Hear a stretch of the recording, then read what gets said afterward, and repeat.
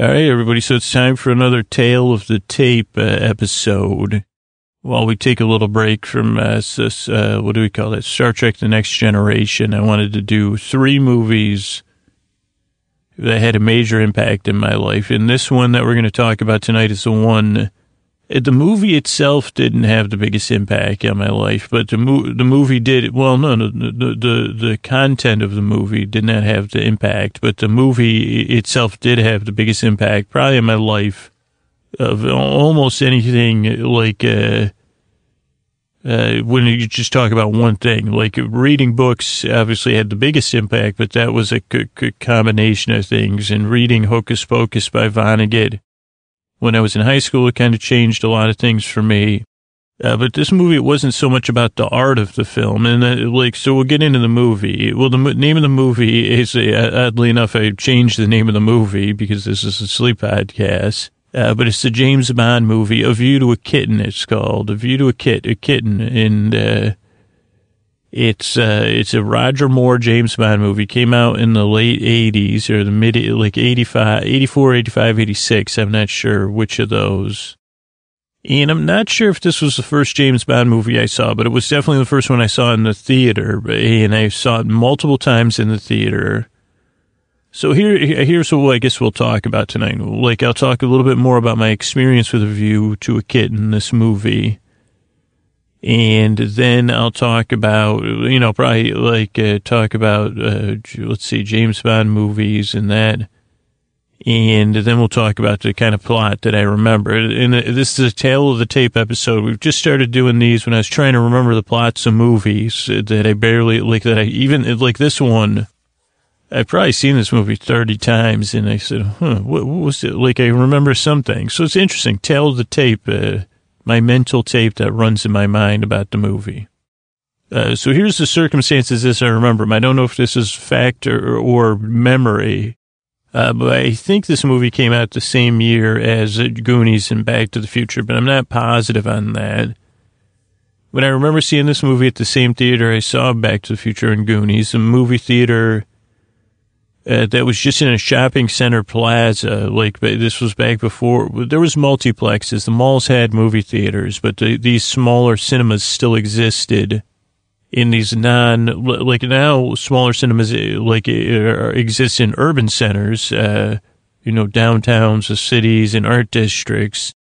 This was just one on a commercial street with there was a drugstore, supermarket, I think it was next to the dry cleaner, to be honest with you, and it was a 2 or 3 screen theater. And it was really where my youth, like my first, other than a couple movie experiences I had, as an individual without going with my family. And so I saw this movie, A View to a Kitten, here. And I remember just thinking, again, I knew it wasn't, I had some awareness that it wasn't on the same level story-wise and content-wise as Goonies or Back to the Future, but it still was just a wonderful thing that swept me away. And then, as I said later on, as I was seeing the movie over and over again, I was playing with my G.I. Joes. And again, I was too old. I was probably in 6th grade, or between 5th and 6th grade, maybe. And I was playing with the G.I. Joes, and I remember I was in the front of my house outside. I was kind of recreating and rewriting a snow scene from the movie, with the snowmobile and G.I. Joe. And I was wishing I had the G.I. Joe skis, the G.I. Joe that came with the skis, so I could recreate even more. And that was the moment I realized people make these movies. Other than Steven Spielberg and Robert Zemeckis, I said, there's people making these movies. Unfortunately, at the time, I didn't give Richard Donner any credit, or Broccoli's, or Ian Fleming, or whoever else was involved in the James Bond films. But I just remember thinking, holy cow, there's people that worked on this movie. I can't believe it. That's what I want to do one day. And like I've said in the podcast before, who would have known the circuitous route I took to get to telling stories? But I think if I told the kid that I was playing with the G.I. Joes, you get to play G.I. Joes in a different way, in a lulling, soothing way. I think that useful, and then to say, and you'd be trying to figure out a way to do it for a job. I think that youthful part of me, like, would be very happy with the circumstances of the podcast. So I got to see the movie. I was seeing it with my friend Bo, probably some of my other friends like Pat and Kyle. And we're using our savings from our paper routes to go see this movie. And then my friend Bo also purchased the soundtrack to this movie. And man,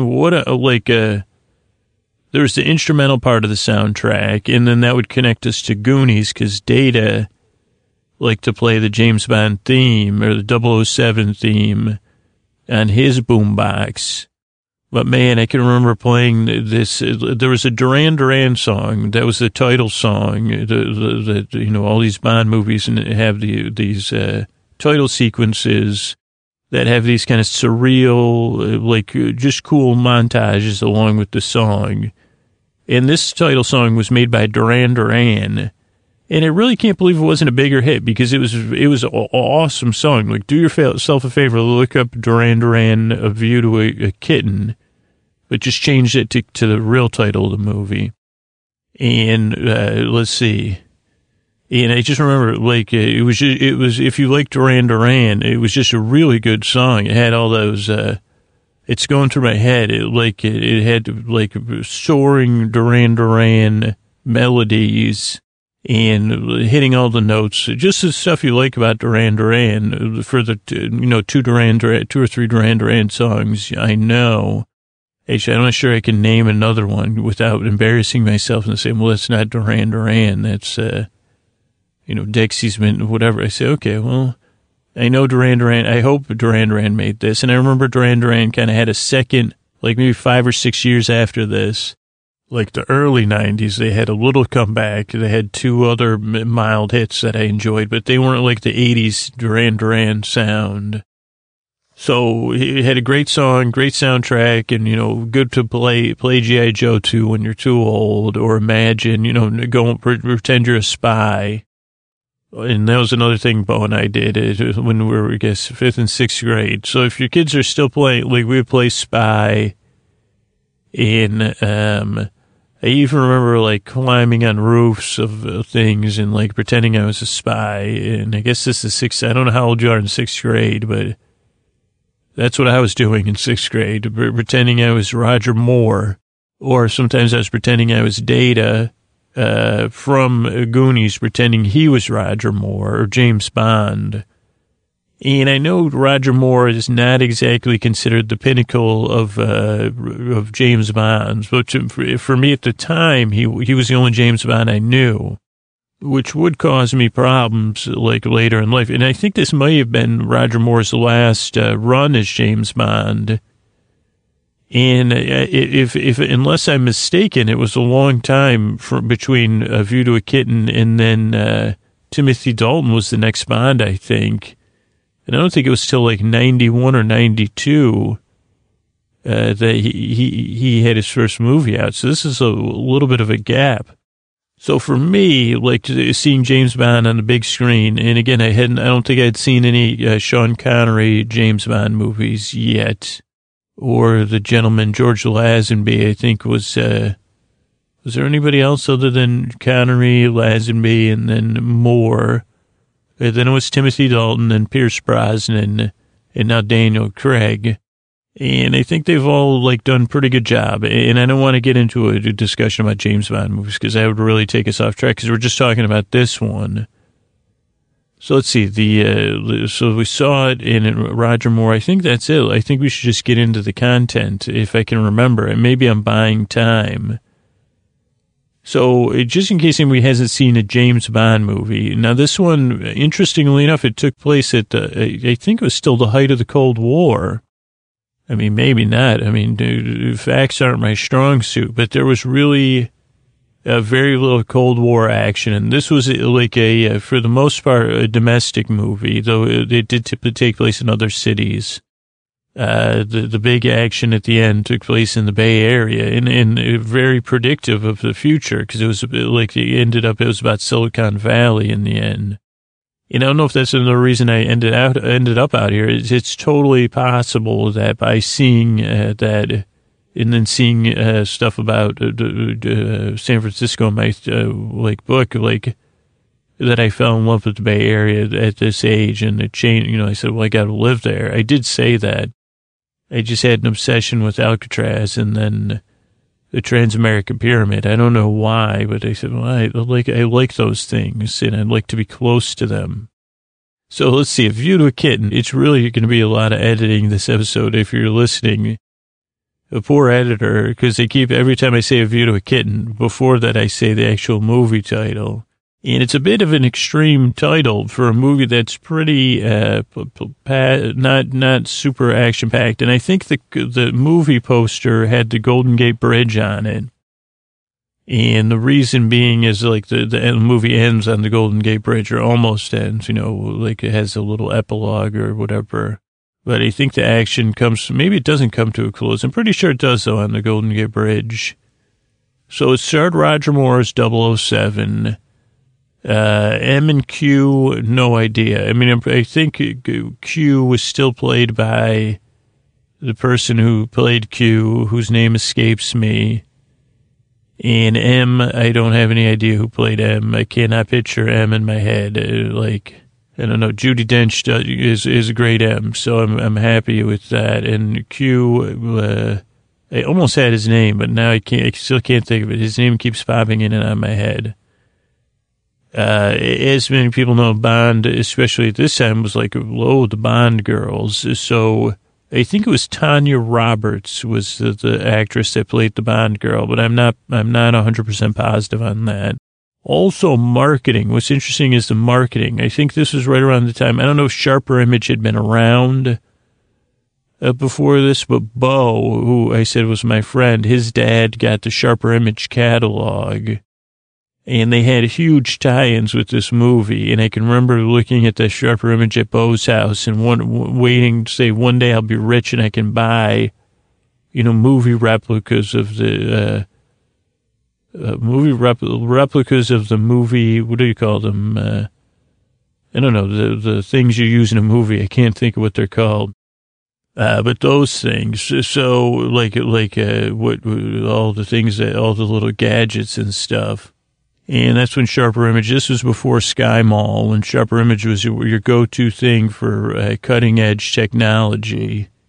Don't know if that's the case, and I don't know. And if you want to be smooth like Bond, you'd spend all your money at the Sharper Image catalog. So Roger Moore, Tanya Roberts, and then the antagonists. Oh boy! Now, I am surprised at this, the level of two great antagonists in this movie, and Christopher Walken and Grace Jones. And you want to talk about a 1-2 punch of that makes that's why I still look back at it and I say what awesome choices. So we had, and they were so Christopher, we'll get into who they were, but Christopher Walken was the antagonist leader, and Grace Jones was I don't know what they call that. What are the other characters called? Not the right-hand person, but they're their action person. Grace Jones was the badass, and she's, that's pretty simple. I mean, when you think about Grace Jones, you say that total badass. And let's see, there was also a couple other, sidekicks, a male and a female. Pretty sure the male was the same actor who was in one of the Beverly Hills Cop movies, but I'm not sure. And the other female lead antagonist, I just remember her from the horse part of the movie. So the movie, a James Bond movie, there's usually a pretty set structure, though I don't, it always opens with a set action piece, then the James Bond theme, the title song, and then the plot of the movie. So kind of a little teaser, unrelated action at the beginning. And this one, as far as I remember, it opens in the mountains, and it's pretty cool because it's all in white, and everybody has since I was big into G.I. Joe, like playing G.I. Joes, it was always cool to, like when people would have their snow gear, because you'd be like, that's so cool that they have all white so they can blend in with the snow. No one bothered, say, well, they're animals that live in the snow, that's their net. And I said, okay, great. Well, this is more about the action. I don't really remember a whole lot about it, other than that, like what usually happens is James Bond, in this case Roger Moore, is trying to get down a mountain and like either like with something or trying to catch up with someone headed down a mountain to get him to get something back. And, there's people like, okay, so I think this was like, I don't know when snowboarding started, but I do think this happened in the movie, but I'm not positive on this. One problem is that there wasn't that long before Roger Moore was in another like movie, Alpine James Bond movie, where he was protecting an ice skater. And I think that was a tie-in to one of the Winter Olympics. I don't know if it was the 84 Olympics or the 82, but so it's a little bit tough to pick out. But I do remember one detail is that like Roger Moore, like a snowmobile, he was being chased by a snowmobile. And this was back when skiing was the main thing, and he was using his ski poles, and he was skiing, and then he did something to stop the snowmobile, but the snowmobile kind of like went to pieces. So then he got one of the front sleds of the snowmobile, made it into a snowboard, and headed down the rest of the mountain. And I always thought that was cool. Like he was snowboarding, essentially. I guess he was snowmobile sled boarding.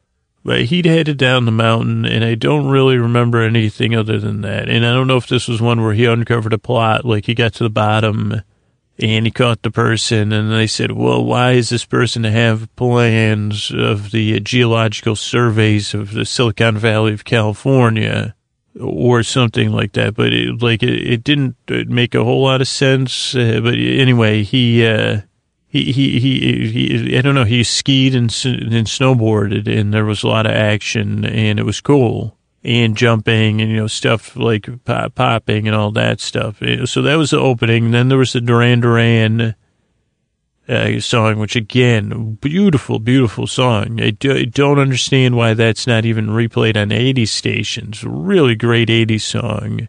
Not a hit, but you'll recognize it.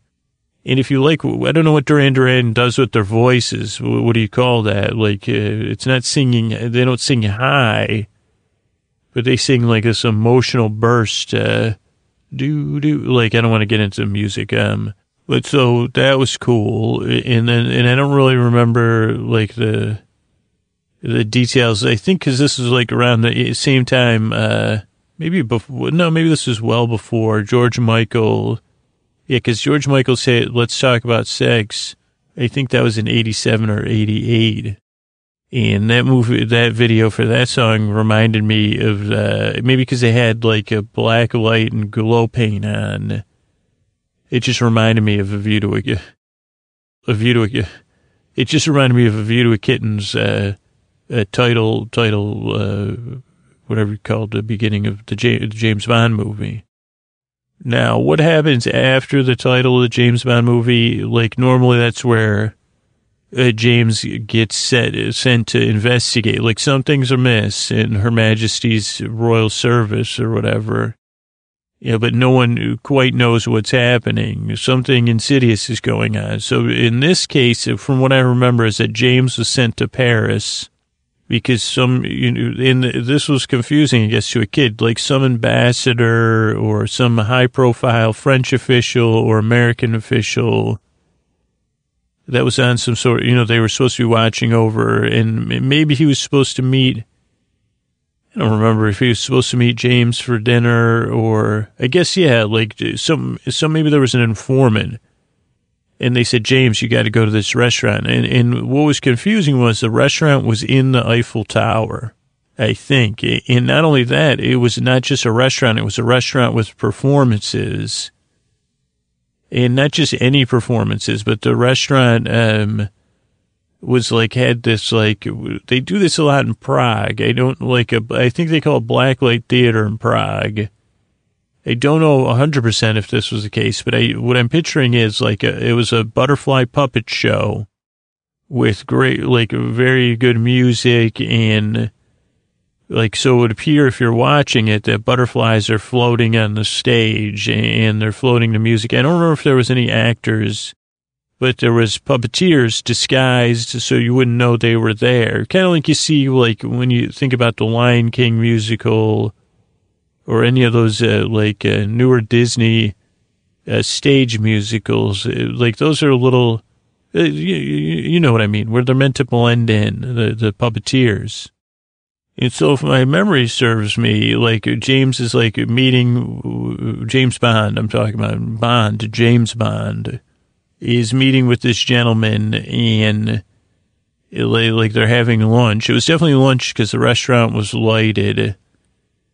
And at some point we see Grace Jones, and she sneaks in, and not only is she total badass, but she's also a puppeteer. So I don't know if she was a puppeteer under disguise or if she replaced a puppeteer, you know, when they didn't approve of that. But she gets dressed clad all in black, a bit like a ninja, which in the 80s was the height of ninjas too. And not only does she start the puppet show, but she starts doing it to an extreme level. And then she uses one of the butterfly puppets to deliver a sleeping aid to the informant James Bond's talking to. And James Bond doesn't figure it out until it's already done. So then he chases after her. And, like, they run up the Eiffel Tower. And there's, like, a lot of action. Maybe there's some hench persons. Is that how we refer to them now? Hench persons. And he's trying to get to the top of the Eiffel Tower. And he's like, well, I totally got her. And he doesn't realize that this is Grace Jones, TBA. So he chases her to the top of the Eiffel Tower. Again, I'm sure there was other action like jumping and elevatoring. And the problem is it gets a little mixed up with Superman 2 or Superman 3. I think that was Superman 2. When there's trouble at the Eiffel Tower, and then that's when Superman sends it into outer space, the elevator, which frees those three up in outer space. I can't remember. I know the character is Zod. I think Emperor Zod. Or maybe that's from Ghostbusters, but it doesn't matter. So he's chasing Grace Jones to the top of the tower and trying to figure out what she's up to. And then at some point, she parachutes off of there. And James can't do anything about it. And I think her parachute was even, I don't remember, it was something funny. And she gets away. And I would want to say that there's a boat chase sequence, but maybe there isn't one in this movie. Though in most James Bond movies, there's also, in France particularly, or on the River Thames, or another, Bosphorus, whatever. The Rhine, you give me the Danube, you give me a grand European river. And it also in Louisiana and the Mississippi, I think there was even one. I don't know if there's one on the East River, but usually you give me a grand urban river and I'll give you a James Bond boat chase or something like it. Also Police Academy in Miami, I think there was one. And that was if my memory serves, that was a pretty good one too, even though it also had comedy. So, probably around the same time. But so Grace Jones gets away, and now James Bond at some point he checks back in. Boat chase or no boat chase. James Bond's on the case, and he has one clue, but I just don't know what clue it was. But the clue, he meets with Q and M and the rest of his administrative squad or whatever you want to call it. And then they say they're looking into this, I think James Bond's undercover name is St. John Smith in this movie. It is. And let's see, what else do I need to know? So at some point they realize, okay, we're on to this guy. Of course, I can't even think of his name. Maybe I'll remember it. Oh yeah, because the whole corporation was named after him. Like Oscorp, but it wasn't Oscorp. That's from Spider-Man. I think it was a Z. I think his name starts with a Z, so maybe we will figure it out. But they realize that this guy, played by Christopher Walken, is up to something. And he's also big into horses and horse racing. And they think they even maybe they don't suspect, because I want to say that James gets one of the things he gets is what is that called? A thing a horse rider would use. But I don't really remember much about their meeting. But he goes, and this I think takes place in the English countryside, and this is some American played by Christopher Walken. So he's playing himself. And I guess that's all I really remember is that he's playing himself and Grace Jones works for him. I think they suspect, I don't know at one point they suspect this, but that he's like engineered. He's an engineered human maybe. And he's got some albino features, I think. I'm not sure about that. But also he's out there. But he's also very intelligent, he's got all those uber qualities. Also super rich. I almost said his name. It almost popped in my head. I'm pretty sure it does start with a Z, so we'll probably remember it. Zarkon, not Zarkon. That's Flash Gordon, I think, or Zarkov. So let's see so he goes to this English horse farm undercover as St. John Smith. Why I remember that of all the things, I have no idea. And of course, even as a lad, even as a young child who was good at suspending his disbelief, was always troubled when James would go undercover. I mean, in reality, it was always with a wink and a nod anyway, because everyone knew it was James Bond. But that always would pull me out of the story a little bit. I'd say, come on, give me a break. Everyone knows who James Bond is. He's 007. Shaken, not stirred. Someone orders a drink and they say shaken, not stirred. Get the hell out of there. Don't even say sorry, I refuse service. We have the right to refuse service. I don't serve anyone that orders martini, vodka martini, shaken, not stirred. Dry. Unless you your lover's on the dangerous side, which I don't, especially James Bond, that's not my thing. And even if you do, you'd say, okay, well, could we do the love making and then I'll do the shaking and the stirring? Why don't we get that over with and then I'll do the drink making. But so he goes out to this English horse farm or English, whatever you call it, stables. This is his, and they get a view. And who Felix Leiter is one of James Bond's sidekicks. But another thing is, I don't know if it's another agent. I think it was another British agent. Has to accompany James as his, what do you call that? Is his limo driver.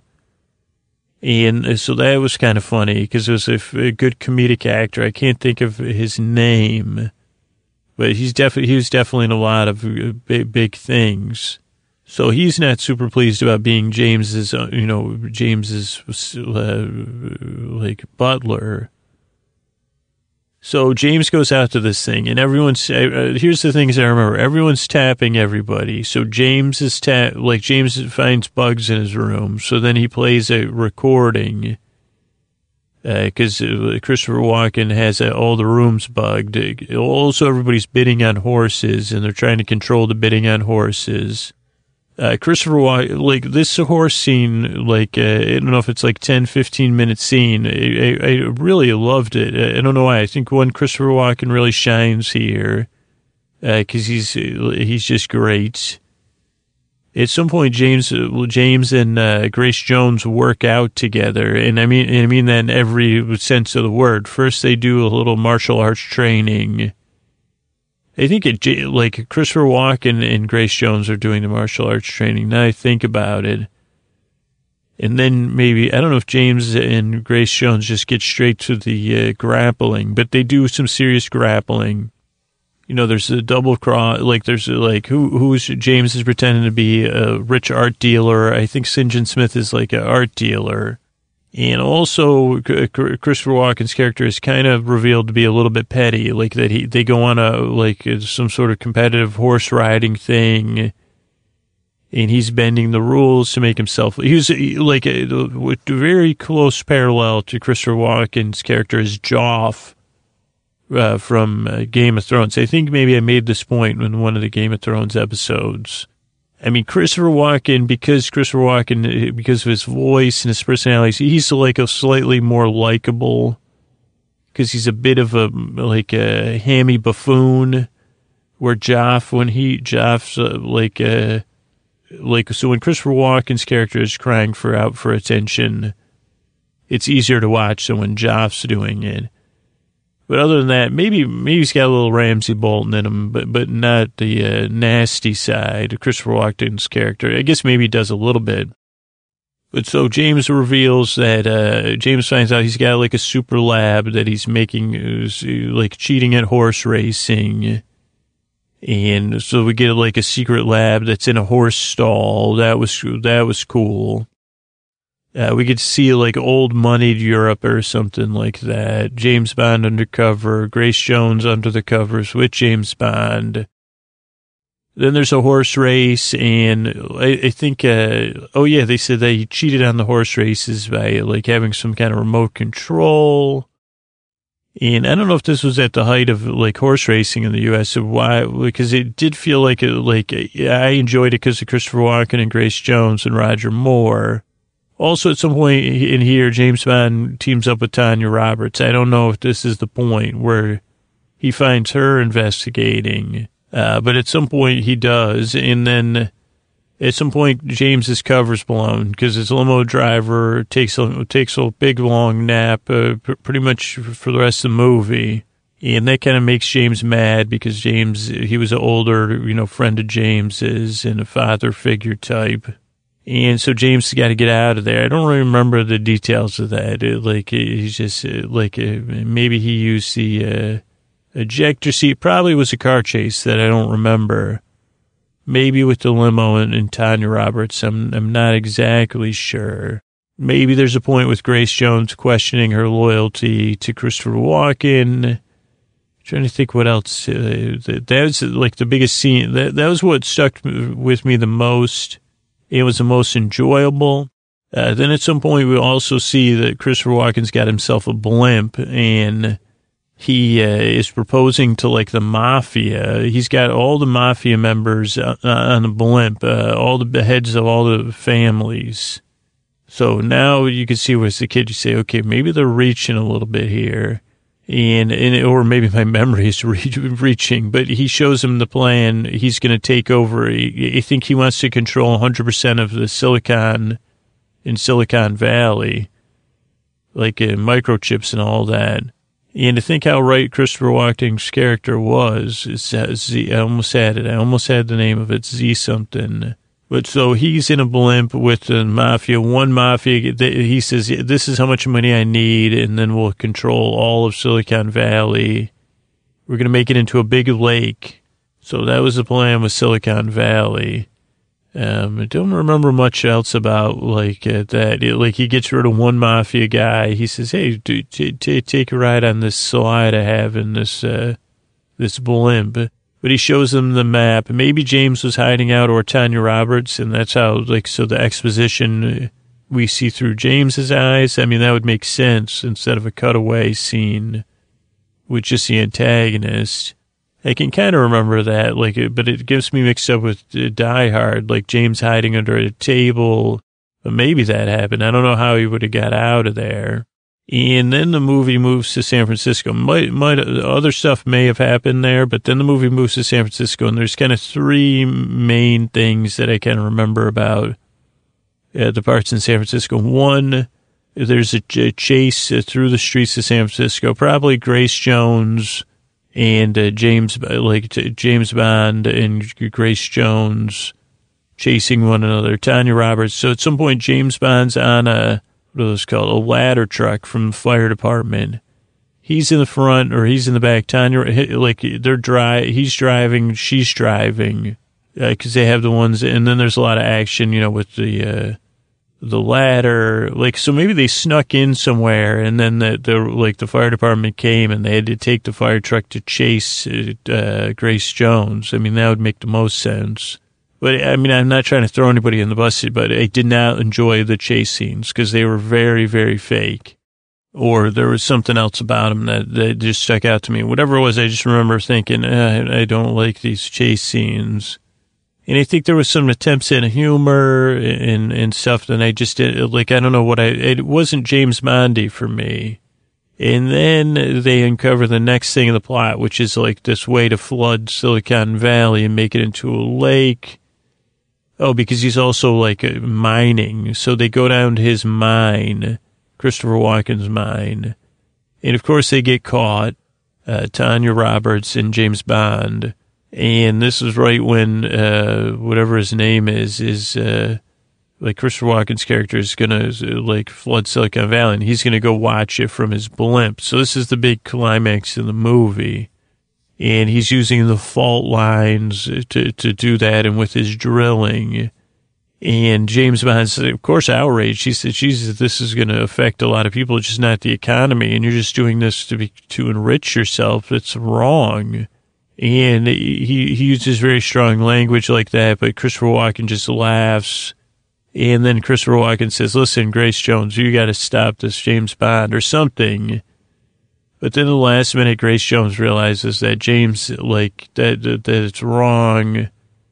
And maybe, I don't know, maybe James was just like just got the light in her. And then she realizes she wants to save the day. She wants to be a heroine because she's Grace Jones, total badass. So then I don't know if it was like maybe after a battle, like with James Bond, like a back and forth, but there's something, and she realizes that she could make the sacrifice to save everybody in Silicon Valley.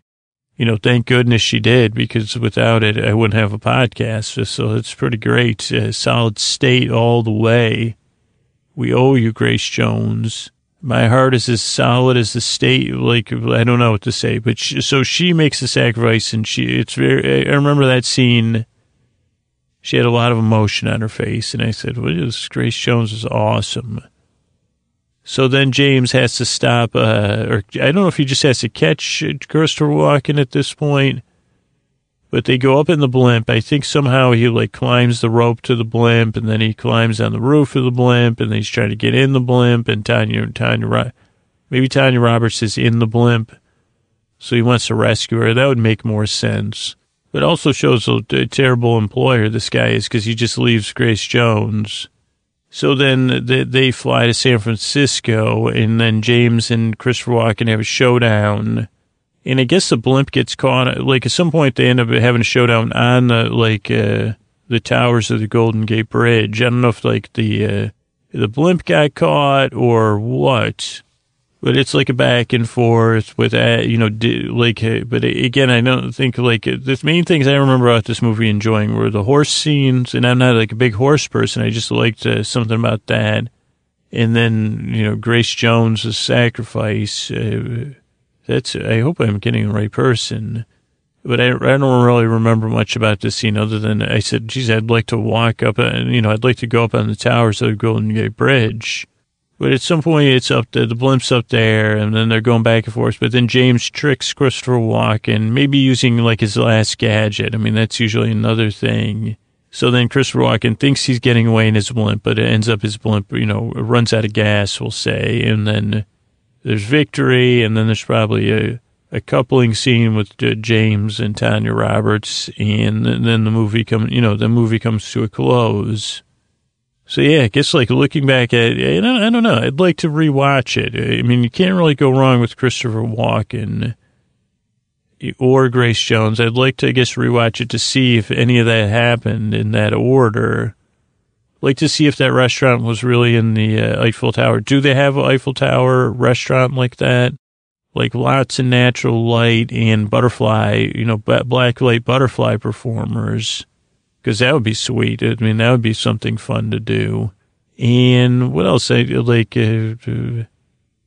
I could remember Christopher Walken's company's name. But it was like Z Corp or something like that. And to think he wanted to corner the market on microchips, that's pretty wild. It was a long time ago. But yeah, I kind of think that's it for the tale of the tape. I just remember watching that movie a lot. Eating Skor bars, that was another thing. He said, one day I'll be rich enough to buy 8-pack of Skor bars and go to a James Bond movie and eat them all. And I guess that was my first James Bond movie. And then I probably watched it. Then at some point, maybe when Blockbuster, Then I would watch a lot of James Bond movies, and then some would be on TV. But I think most of them I watched with my friends on VHS tapes, and then it took me a while to see them all. I mean, not until like my 20s did I see some of them, like all of the, what do you call them, Sean Connery ones. And you may ask, what is my favorite James Bond or James Bond movie? That's a good question. I remember really being excited about the first Timothy Dalton movie just because it had been so long. And that was one where he dealt with the drug cartel. And I think he had 2 love interests in that movie. And I remember, being like, I remember seeing that in the movie theater and being really hyped for it and kind of being let down. And to be honest, that's sometimes like James Bond is one of those movies that are just so close to nostalgia that it's tough to totally ever deliver. I mean, I think what's his name? Roger Craig does a great job, like as a James Bond. I really enjoy the movies. But again, it's it's tough to make movies like that. Like, let's just be honest. So, and then have everybody's youthfulness tied to them. Trying to think of other ones that stick out to me. Out of all the James Bond movies, this is the one that sticks out to me the most. And then the next one would be the first or second. Maybe that's the second Timothy Dalton movie, because he had one where he's dealing with Russians and he went through a pipeline. But maybe that was the second one, and he drives on the lake. And then, we had waited so long for Pierce Brosnan to be James Bond. I don't know if it was anticlimactic. The one thing, was it Timothy Dalton where he had more of, like, people were like, well, Bond's got his swagger back. He's a little bit tougher. And so, but I don't know if that was it. Because remember, Felix Leiter, he had gotten married. And that's when the cartel dealt with Felix Leiter, and James was very mad about that. But I don't know. It's good to escape for a while, and I'm glad you escaped with me tonight with View to a Kitten with Roger Moore, Grace Jones, Christopher Walken, and Tanya Roberts. Thanks, everybody.